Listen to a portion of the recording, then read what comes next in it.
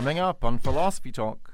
What's an internet troll? I've heard of these. They emerged from Usenet after the Great Flame War of '99. They feed off of negative reaction. Why are people so mean to each other online? Should we just turn off the comment section? Just turn off the comment section. Just don't read that crap. Who wrote that? Anonymous. Well, I'm responding to it. Don't lower yourself to their level. Look, I am simply going to defend our work, scientist to scientist. And failing that, suggest that his mother enjoys a string of both human and non-human lovers. Do people behave any better online when they're not anonymous? How do we as individuals foster a healthier online environment? Why isn't it possible to have an online forum that encourages humility and politeness? Our guest is Michael Lynch from the University of Connecticut, author of The Internet of Us. Trolling, bullying, and flame wars. Humility and online discourse. Coming up on Philosophy Talk.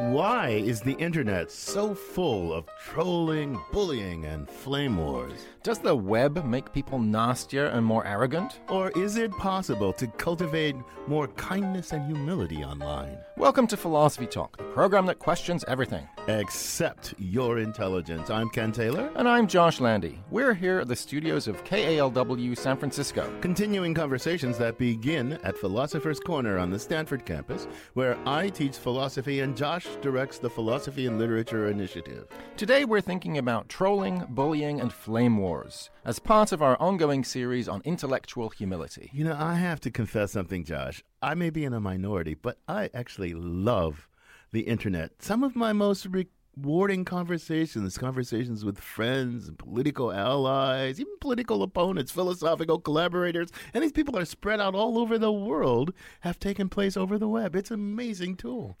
Try hanging out in the comment section of 4chan, Ken, or even YouTube. I mean, these are places where you've got anonymous exchanges between strangers that are never going to meet each other, and they quickly devolve into bullying, trolling, name-calling. I mean, you name it, right? Or try confronting the online mobs that harass people they disagree with. No thanks, Josh. I think I'll stay away from that. Oh, I thought you loved the internet. I do. It doesn't mean I have to love mobs, though. Well, you can't have one without the other. Oh, Josh, come on. There have always been mobs and trolls.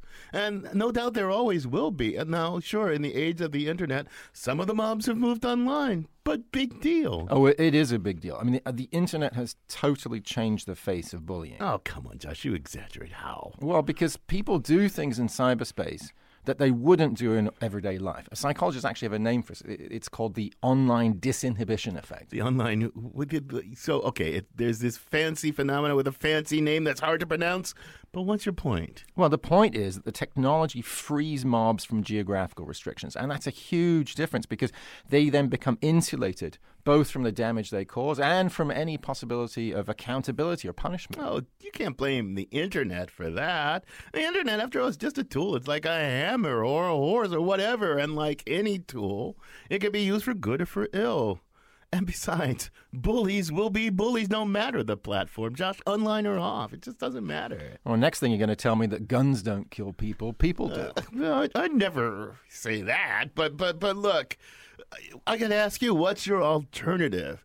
Do you want to censor the internet like in China? Well, what, you don't believe in the free marketplace of ideas? Now, look, yeah, okay, the internet, because of the internet, the marketplace of ideas gets a little rough and tumble at times, but it's always been. That's the price we pay for freedom, Josh. It's just becoming too high a price. I mean, we're witnessing the total degradation of public discourse. Oh, come on, Josh, chill, come on. Look, there's a real danger to our democracy, Ken. I mean, people are losing their privacy.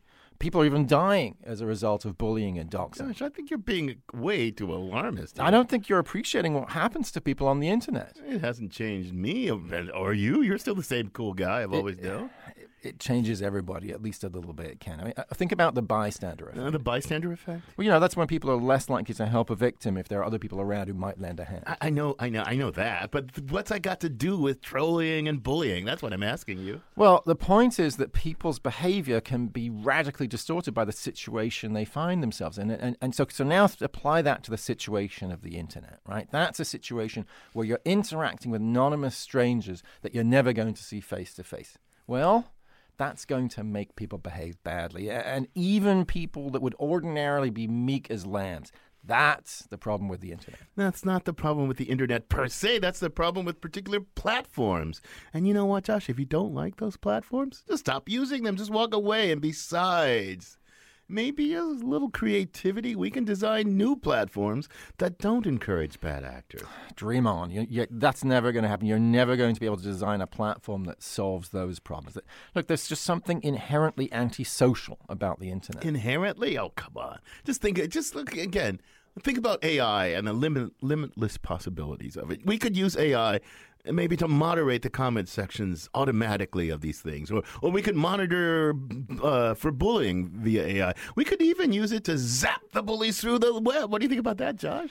Okay, so let me get you straight. Instead of having the government regulate the internet, you want AI to regulate the internet. Well, yeah. So instead of 1984, you want Blade Runner.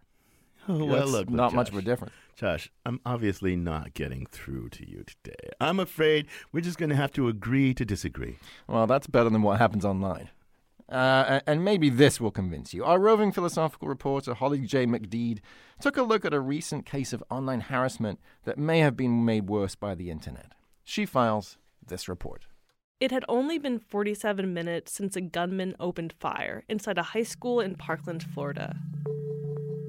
The death toll was unknown, the shooter not yet captured, and yet the conspiracy theorists lurking in online forums and sites like 4chan, 8chan, Reddit, and Twitter were already on the prowl. The conspiracy theories, as they often do after a major mass violence event involving guns, began pretty much immediately.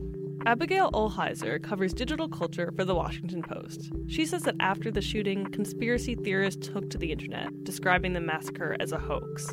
A video claiming shooting survivor David Hogg was an actor paid to pose as a victim became the #1 trending YouTube video. And by that point, it then started to get media coverage, which had the simultaneous effect of calling out these conspiracy theories and also then amplifying them even further. Conservative-minded Twitter users shared a doctored meme claiming to show Parkland survivor Emma Gonzalez ripping apart the U.S. Constitution. She was actually tearing a gun range target. This meme went, pretty viral on the right-wing internet, and soon after that, you started seeing kind of more conspiratorial ideas creep into slightly more mainstream discourse. What began as harassment among anonymous fringe groups online soon grabbed headlines. Jamie Bartlett, author of The Dark Net and People vs. Tech, says stirring up outrage is often exactly what online antagonists want. The whole purpose of it is to react. I think most of the people that do this don't really believe anything they're saying. They're calibrating their words to try to cause the maximum offense possible. A few years ago, Bartlett was determined to understand more about what drives online fringe cultures. So he dove deep inside the dark net, an encrypted network that can't be accessed with traditional web browsers. This is where there are the illegal drugs markets like the infamous Silk Road, illegal images of children, terrorist propaganda, hacker services for hire.